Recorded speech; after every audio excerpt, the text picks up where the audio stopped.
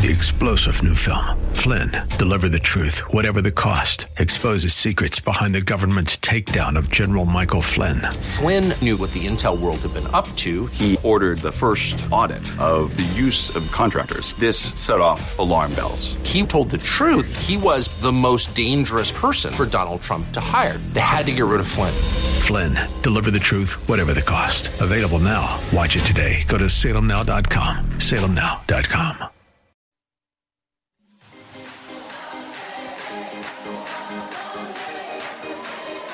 Welcome to Let Us Reason, a Christian-Muslim dialogue with host Al Fadi. Let Us Reason is a unique show utilizing theology, apologetics, and evangelism to reach Muslims for Christ by comparing and contrasting Christian and Muslim doctrines. And now, your host, Al Fadi. Hello, everyone. This is Al Fadi, and as always, thank you from the bottom of our hearts for your interactions with us, for taking the time to watch this series. And my hope and prayers is that not only you benefited a great deal from it, but that you are sharing it also with others. We give you our permission, of course, to download it and even share it on your own platforms. I mean, make sure you give credit at least to Dr. J and the work and the research that he is sharing with us to our channel.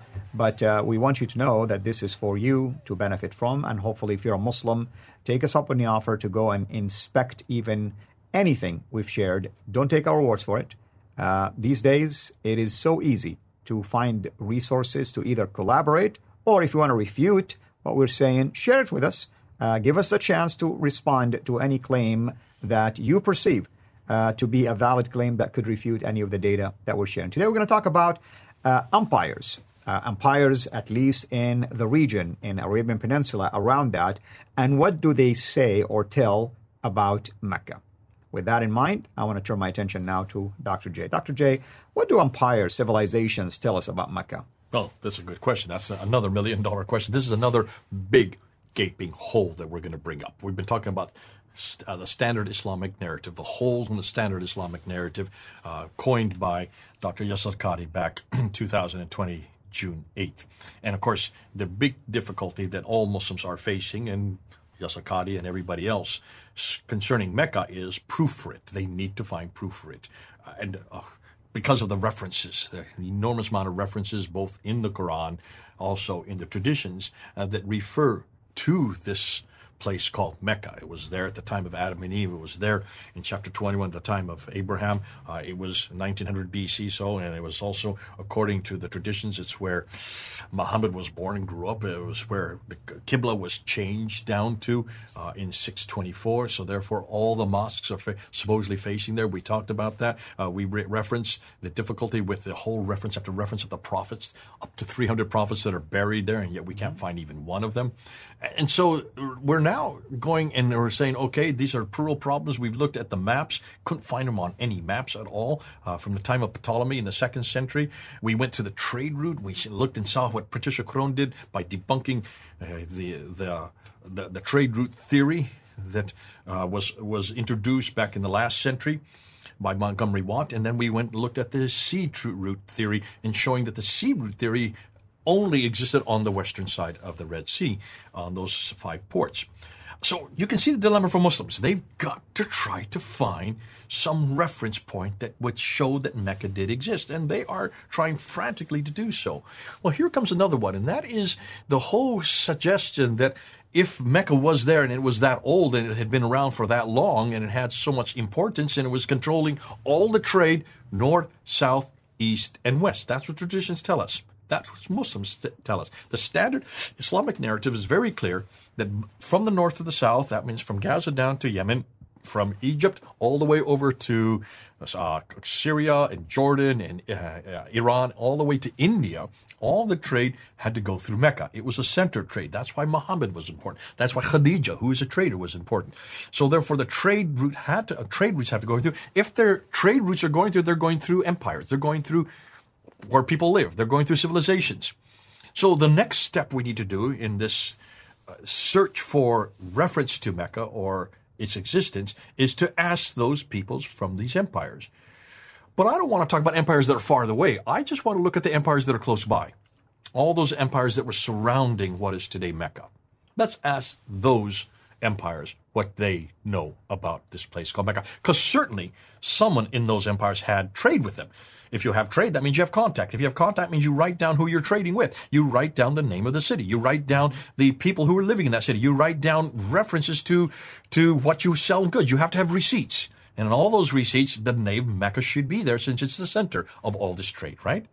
So let's go back to the slide and let's go look at a modern day map of Mecca today. So this is a Google map, and there you can see Mecca where the green star is. And let's ask this question. Was Mecca known? If Mecca was the oldest city in the history of mankind, then someone, somewhere in the areas who are trading with it, surrounding it, should have heard of it, right? Let's look at those and let's ask those empires which were in that area. I'm not looking long way. I want to look at just the ones in that area.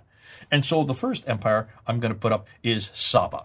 Saba, which is the Sabaeans down in the south. Saba, yeah. So they would have had trade because they would have gone through Sana'a and Najran, up to Taif, down to Mecca, up to Yathrib, because that's where the trade went. That's on the Western Plateau. Not one reference. Look at all the Sabaean documents up until the 7th and 8th century. No reference to Mecca. What about Himyar? Himyarites, which are just a little further south. That's where Aden is. Wouldn't they have had it? Since the trade would have started at Aden, they would have certainly had reference, contact with Mecca. Not one word. Well, let's go over to the east. What about the Eastern Arabia? Eastern Arabia, they should have had some kind of trade. They should have known about this place. It's just right across the peninsula from them. Certainly they would have known about Mecca. Not one word. Well, don't start about east. Let's go even closer. Let's go to Western Arabia, where actually Mecca exists. Certainly they would have had some reference to Mecca. They would have known about this place. Look at all the documents coming out of Western Arabia, out of Yathrib, out of Taif, out of Tabuk, out of Khaybar, and even down as far as Najran. So from Najran up to Khaybar, those cities, you know these cities, you've probably been to many of these cities yourself. They still exist today. Did they have any reference, any documentation? Not one word. Let's go further north. Let's go up to the Nabatean area where the patriarchal period or where the patriarchs have. That's even earlier. So we're talking about way back in 1900 BC, 2000 BC. Did they have any reference to Mecca? If this is where Abraham came from, is there any reference to Mecca in Abraham's day, from the patriarch himself? Not one word. So, okay, well, what about the Himyarites, which are just up the coast away from here? They're coming more later. Is there any reference? Not one word. Well, let's go to the Assyrians. Okay, the Assyrians, way up there in the north. They should have had some reference, any type of contact. Not one contact whatsoever. And then we go to the Babylonians. The Babylonians, we know about the Babylonians. You can hear their references go all the way back to 4th and 5th and 6th century, way back into the 6th and 7th century BC. Certainly, they would have known about the Mecca or anything to do that. Nothing. Let's get something a little closer to home. What about Central Western Arabia, where Tema is? Because Tema was also a very important place during that period. Did they have any contact with Mecca? Not one word. And then we're going to go here to the Persian period, the Persian area. So can we see any place there that has any reference to Mecca? Not one word. And then way up to the Roman Empire. The Roman Empire, did they have any contact with Mecca? Not one word. No one had heard of any place called Mecca. Not one of them had heard of Mecca. Just look at that. I mean, just look at the panoply of red circles and also red rectangles. Certainly, someone somewhere should have known about Mecca. We can't find any reference. Not one of them had heard of Mecca. Let's just emphasize that point, proving that this is a real problem for Muslims. They've got to do something at this. Now, I've showed this to many people, and I didn't go through all the step by step, just showing this map. What does that show you? What does that tell you when you look at that? Well, it shows a lot of civilization and empires that surrounded the area where Mecca is, and it is definitely surprising that none of them even gave a hint of Mecca. None of them gave a hint of Mecca, proving that there is a real problem here. And I think for Muslims, and I'm talking to Muslims right now, if you're going to continue to suggest that this is the oldest city in history, if you're going to continue to suggest that this is the history, this is the city that Adam and Eve were thrown out of the Garden of Eden, if you're going to continue to suggest that this is where Abraham was there, going into the Kaaba, destroying the idols, and also throwing Hagar out of Mecca out into the desert, if you're going to suggest this all happened there in Mecca, you're going to have to start questioning these empires. You're going to have to start questioning these civilizations, because they should have known about this place. Where are you going to go then to find your support? Because you always, historically, you want to go to those outside of your own empire, outside of your own environment, to find support for your environment and for your empire, in this case, for your city. The fact that we can't find reference to it anywhere suggests to me that there just was no Mecca. Especially when you stop and think, according to the standard Islamic narrative, they controlled the trade. Khadija was a trader. Muhammad worked for her as a trader. Where did they trade to? All the way up as far as Gaza in the north. You have reference after reference going up to Gaza, coming back at the Battle of Badr. What those Medinans who were coming back, the Qurayshi tribe, where were they coming from? From Gaza in the north. They were coming back down to Mecca.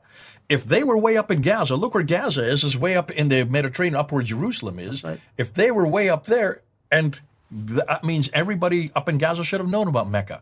Certainly they would have spoken about it. Certainly there would be receipts of their trade. Certainly there would be documentation about this place called Mecca. Right. Not one word. Amen. Thank you so much. And by the way, folks, when you watch this video series, and especially this particular video, certainly we are going to continue with our critical assessment of early Islamic history and the standard Islamic narrative. Now, we are hopeful that by the time you get to this video, that more videos have been produced to continue this series, because this series will take a large number of videos. This is number 21, just to be specific here. But I am confident that, Lord willing, we will be able to continue before you even notice that you reach the end. But even if you did, we will produce more along this line, and we will add it to this particular series. So rest assured that we will be taking our time, simply because we want to give you a very clear, easy, and precise tool for you to digest and be able to share it with others. Every video will serve at least one major point, making it very easy for everyone. Instead of being exposed to a large number of evidence all at once, like we're dumping it on you, we are basically putting it all together one by one for you. Again, thank you so much. Thank you, Dr. J. And until next time, have a blessed day. Thank you for listening. We'll be right back after this message. You're listening to Let Us Reason with Al Fadi. We depend on the generous gifts of our supporters to produce this program. To join us in this work, go to patreon.com and search for CIRA International. That's CIRA International. You can also donate through PayPal. Go to CIRAInternational.com to learn more. Your support will help us continue introducing Muslims to the gospel of Christ. Now, back to Let Us Reason. Well, hello, everyone. This is Al Fadi, and I want to welcome you back to a continuation of this series on the historical criticism of Islam, specifically early period of Islam. And today we're going to talk about a very important pillar of the 5 pillars of Islam, and that's pilgrimage or Hajj. I mean, I grew up as a Muslim, truly believing that a ritual like this is purely Islamic. Only Islam basically came up with these steps to be taken, the various aspects of such an important ritual that is required at least once in a lifetime of a Muslim. And in fact, it's so important because you're told that your sins will be forgiven. Now, there is a debate about which sins. Is it all of your sins? Is it only the minor sins? Or is it only your sins for that year? But you always hear that when you do the pilgrimage in a pure way, with a pure heart, you can go back as if you never sinned, like a little infant, like a little baby. So you can see why it was important for any of us to take it very seriously and to strive as much as possible to go to Mecca and do all the stages for that important week of your life, not to mention the blood sacrifice to commemorate what Abraham was going to do with his son, and the list can go on and on and on. But the question is this: are these steps, is the ritual itself purely Islamic, or was it borrowed? With me here to unpack this question is our dear brother, Dr. Jay Smith. Dr. Jay, welcome back. So, thank you. The Hajj, this was my perspective as a Muslim, but as a researcher, what do you have to say about that? Just like everything else we're fighting with Mecca, almost all the material that we see in Mecca has either been borrowed or has been created for that environment with the thought of another area or another category or another ritual. So we would say with the Hajj. And this is material that Peter, you remember Peter Ellis, who is you used when we were here in December. Yeah, when you had all of them together. He was there. This is his research along with Mel. They have really looked into this, and I found this was fascinating. They said, Jay, if you want to find out why all these different stages of the Hajj exist, you need to look no further than go to Jerusalem, the Jerusalem thesis, which suddenly made sense. Now, before that, we'd heard Gibson talk about the fact that almost all these stages are also anteceded in Petra, which I have no doubt.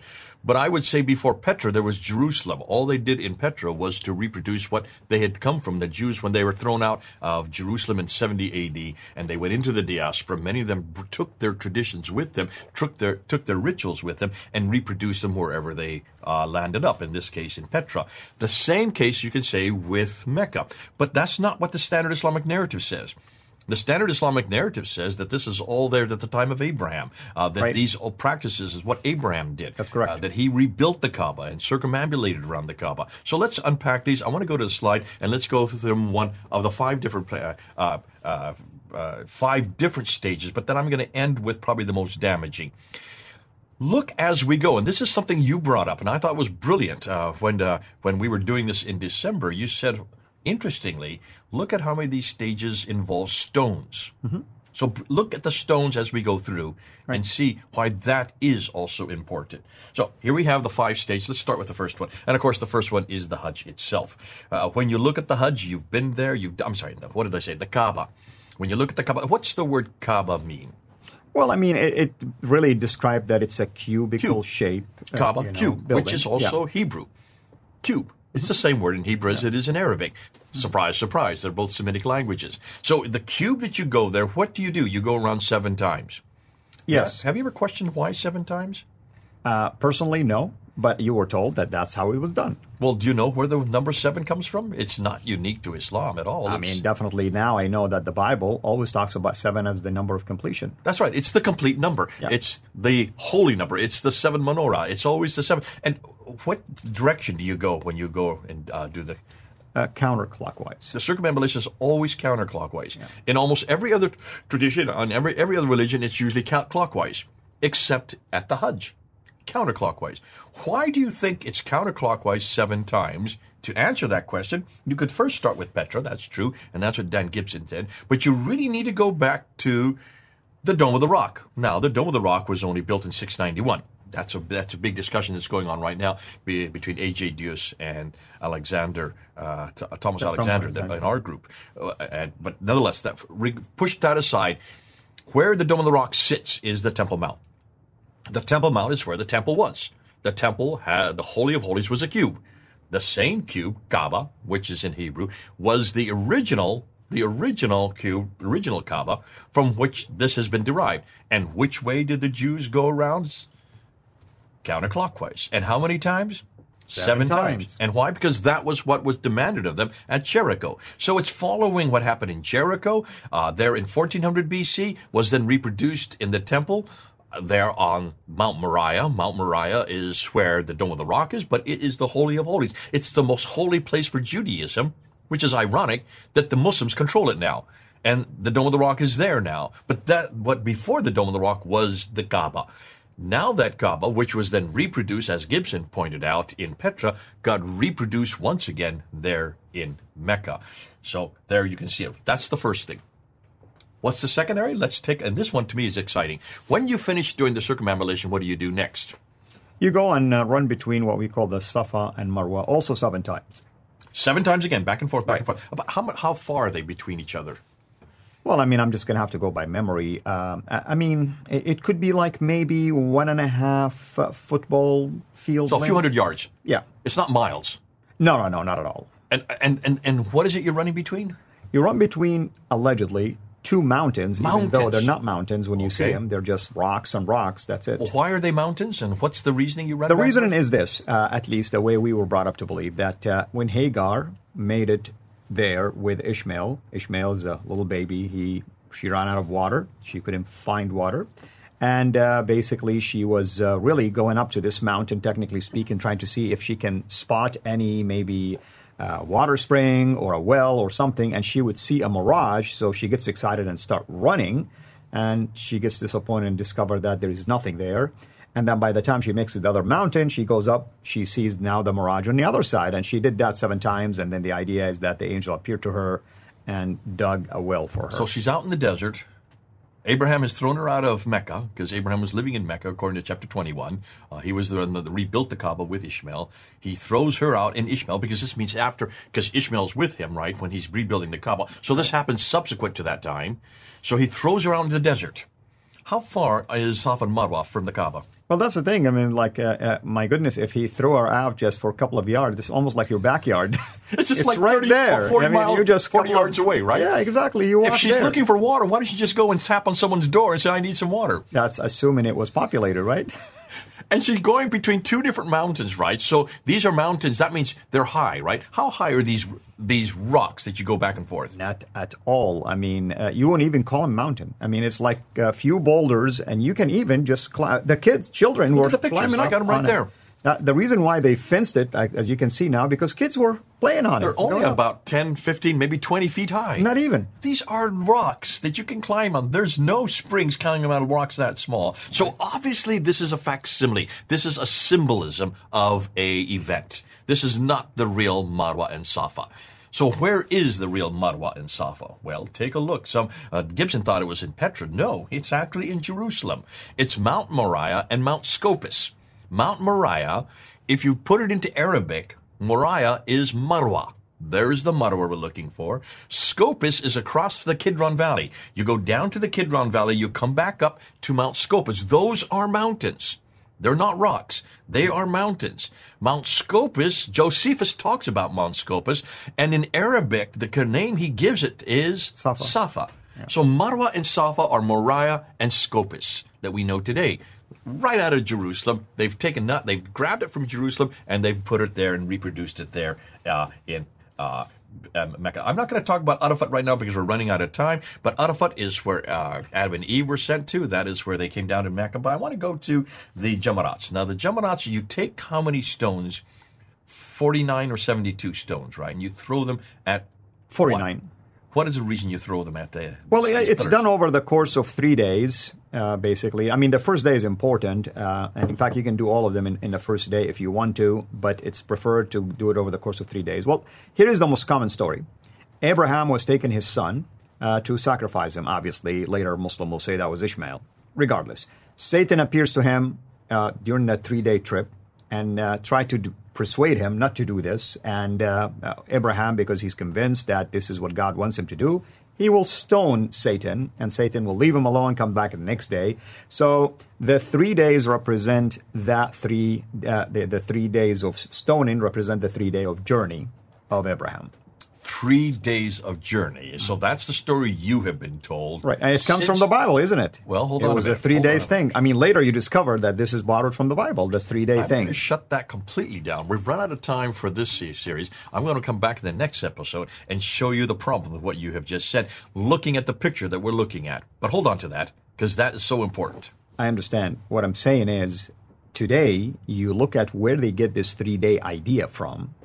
It wasn't in the Islamic book, the Quran. Hold on. You're jumping the gun on this again. I love it when you do that, but nonetheless, I want people to hold on, come back again, because we're going to actually start from what he's saying and show you how the narrative, the standard Islamic narrative, is being created and recreated in our lifetime. This right, is still because happening. in my lifetime, that's when the narrative switched into the 3 thing. Okay, before then, it wasn't like that. Don't say anything more.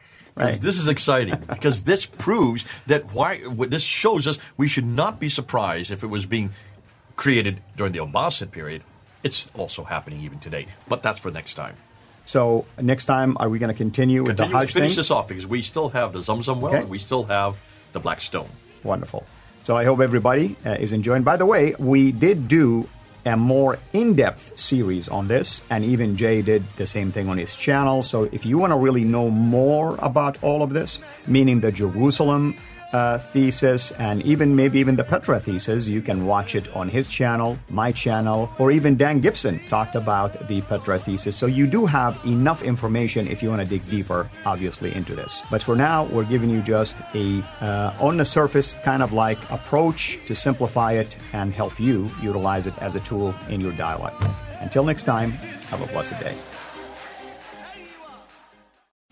3-star General Michael J. Flynn, head of the Pentagon Intelligence Agency, knew all the government's dirty secrets. He was one of the most respected generals in the military. Flynn knew what the intel world had been up to. He understood its funding. He ordered the first audit of the use of contractors. This set off alarm bells. The explosive new documentary, Flynn, Deliver the Truth, Whatever the Cost, uncovers the facts behind this scandal. Flynn told the truth. He was the most dangerous person for Donald Trump to hire. I find out the worst enemy that I'm going to face in my life is right here in America. They took my assessment and they wanted me to change it. And I was like, I'm not changing it. They had to get rid of Flynn. With in-depth interviews, archival footage, and never-before-seen personal records of the man behind the headlines. I just felt like I was drowning. Flynn, Deliver the Truth, Whatever the Cost. Available now. Watch it today. Go to salemnow.com. salemnow.com.